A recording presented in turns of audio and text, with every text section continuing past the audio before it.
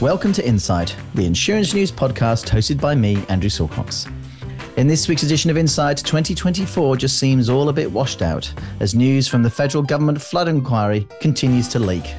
As the flood inquiry continues for another week, our journalists have been busy little bees looking into stories about previous floods in the archives.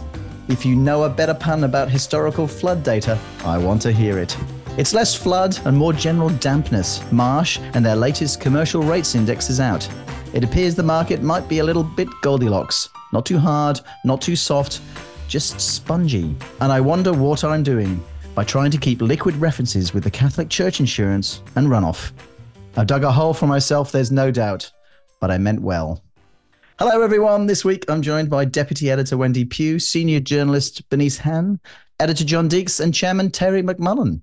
Good morning, Terry. Good morning. How does your dog survive a flood? Because he's a good boy. Badum-tish, nicely done. Welcome, Bernice. Hi, Andrew. Are you drowning in numbers from all the analysis? No, I think that's John. Hello, Wendy. Morning, Andrew. Is the PTSD flooding back from hearing all of these puns? No, bring them on. And hello, John. Hello. Has much really changed so far this year, John? From last year, you mean? Yes. No, more of the same. Well, on that, Wendy, what's the latest from the floods inquiry? Is the end in sight for insurers? Well, we had RACQ and Allianz on Friday. Then the next hearing is set for Wednesday next week, and the committee is scheduled to hear from some more major insurers in AFCA. Then on Friday next week, it's the turn of the reinsurers and the Code Governments Committee.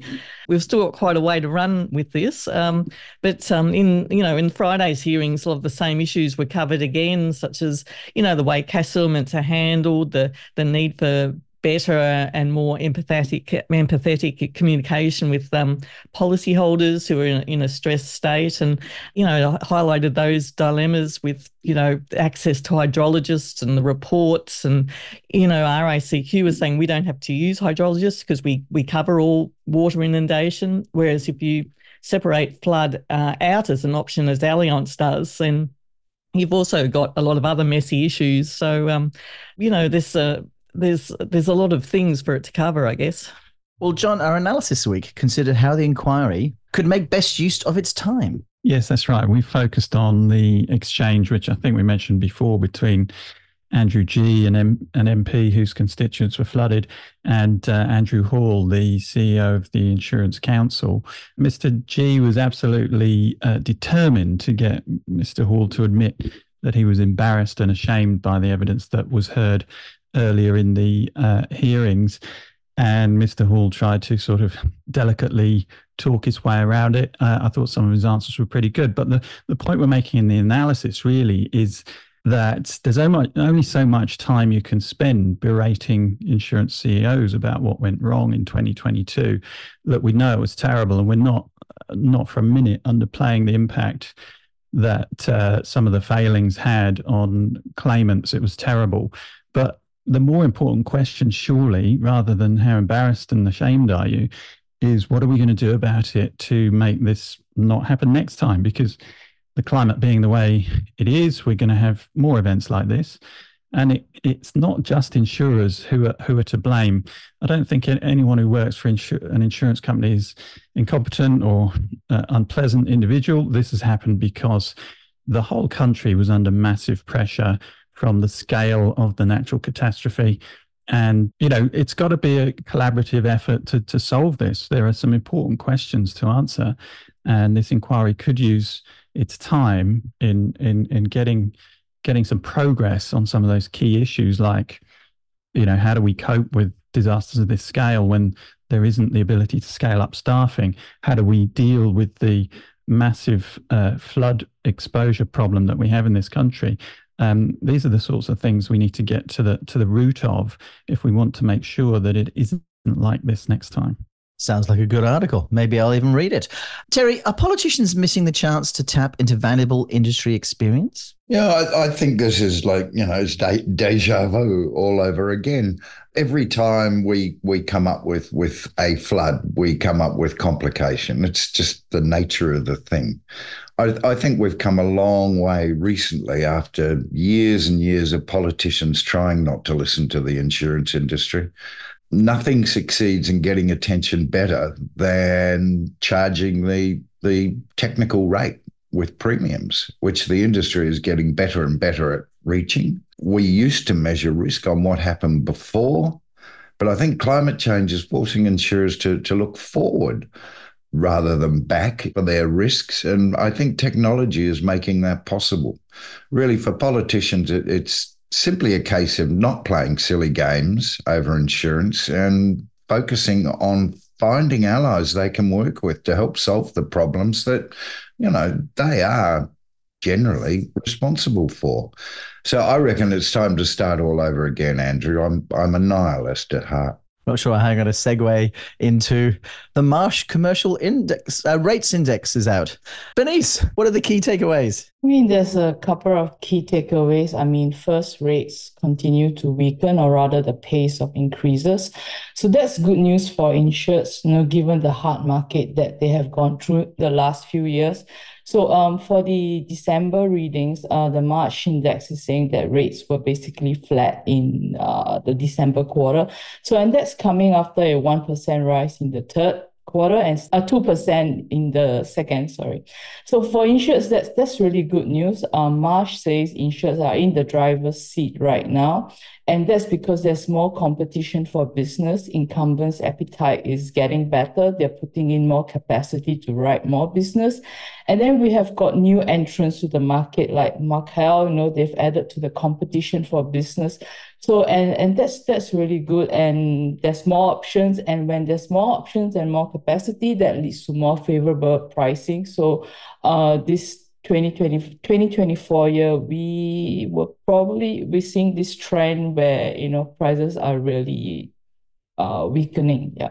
Well, Terry, as a nihilist, are we about to flip into a soft market? And what would that mean for brokers? Okay. I don't think we're going to slip into a soft market the way that everybody might, just don't crack the champagne yet.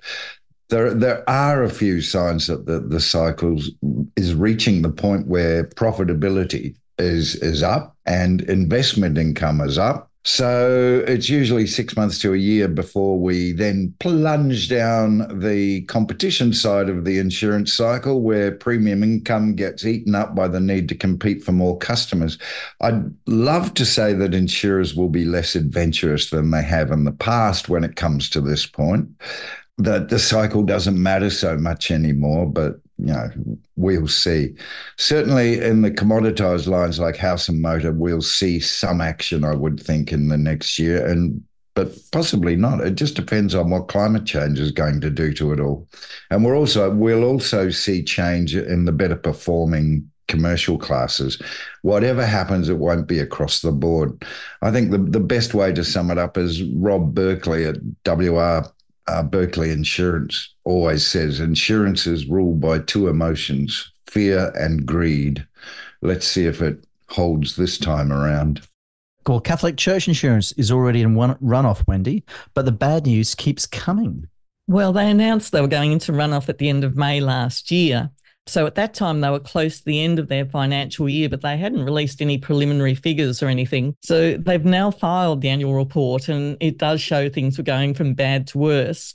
They reported a loss of 274 million, and their capital situation was deteriorating. So a capital ratio, which reflects the amount held relative to the minimum required by APRA, had fallen to 0.14 times, which was down from 1.61 a year earlier. CCI have said that, they said last year they had enough assets to pay out claims from existing policies as they go through that runoff process. The claims continue to come in, and they've also had the federal court approve a scheme that can be triggered if the insurer risks becoming insolvent. Oh, well, that situation sounds as bad as my puns, but this story might take a few twists and turns yet, Terry. Yeah, it will twist and turn a bit, I guess, Andrew, if the claims keep coming in and the money in reserve keeps running out. The whole operation's been closed down because of the number and extent of sexual abuse claims against clergy. So the scheme of arrangement they have, I think, will see the capital being topped up by the Catholic Church if they do fall short. At present, CCI has an outstanding gross claims liability of what 1.25 billion, but it does admit to significant uncertainty around the level of future abuse claims. So yes, I expect it's going to be a little bit touchy for a while there. Well, Bernice, our life section features an insurer that's determined to keep fighting an AFCA ruling. Yeah, that's right. It's one that we've been tracking since last year. So Resolution Life has decided to fight a federal court decision rejecting its appeal against an AFCA ruling. This is about a total and permanent disability or TPD claim that was made on a super health policy. So the insurer filed the appeal to the full court of the Australian Federal Court early this month. So will Resolution Life succeed this time? I mean, it's quite a complex but very interesting case. So AFCA had initially found in favor of the insurer in March last year that the decision not to pay the TPD claim was actually fair and reasonable because the claimant had a back condition that fell within the policy's lumbar spine exclusion. But then the claimant raised a number of issues, and then AFCA decided, the claimant had actually been deprived of a meaningful opportunity to have the exclusion reviewed. And that had a material effect on his claim.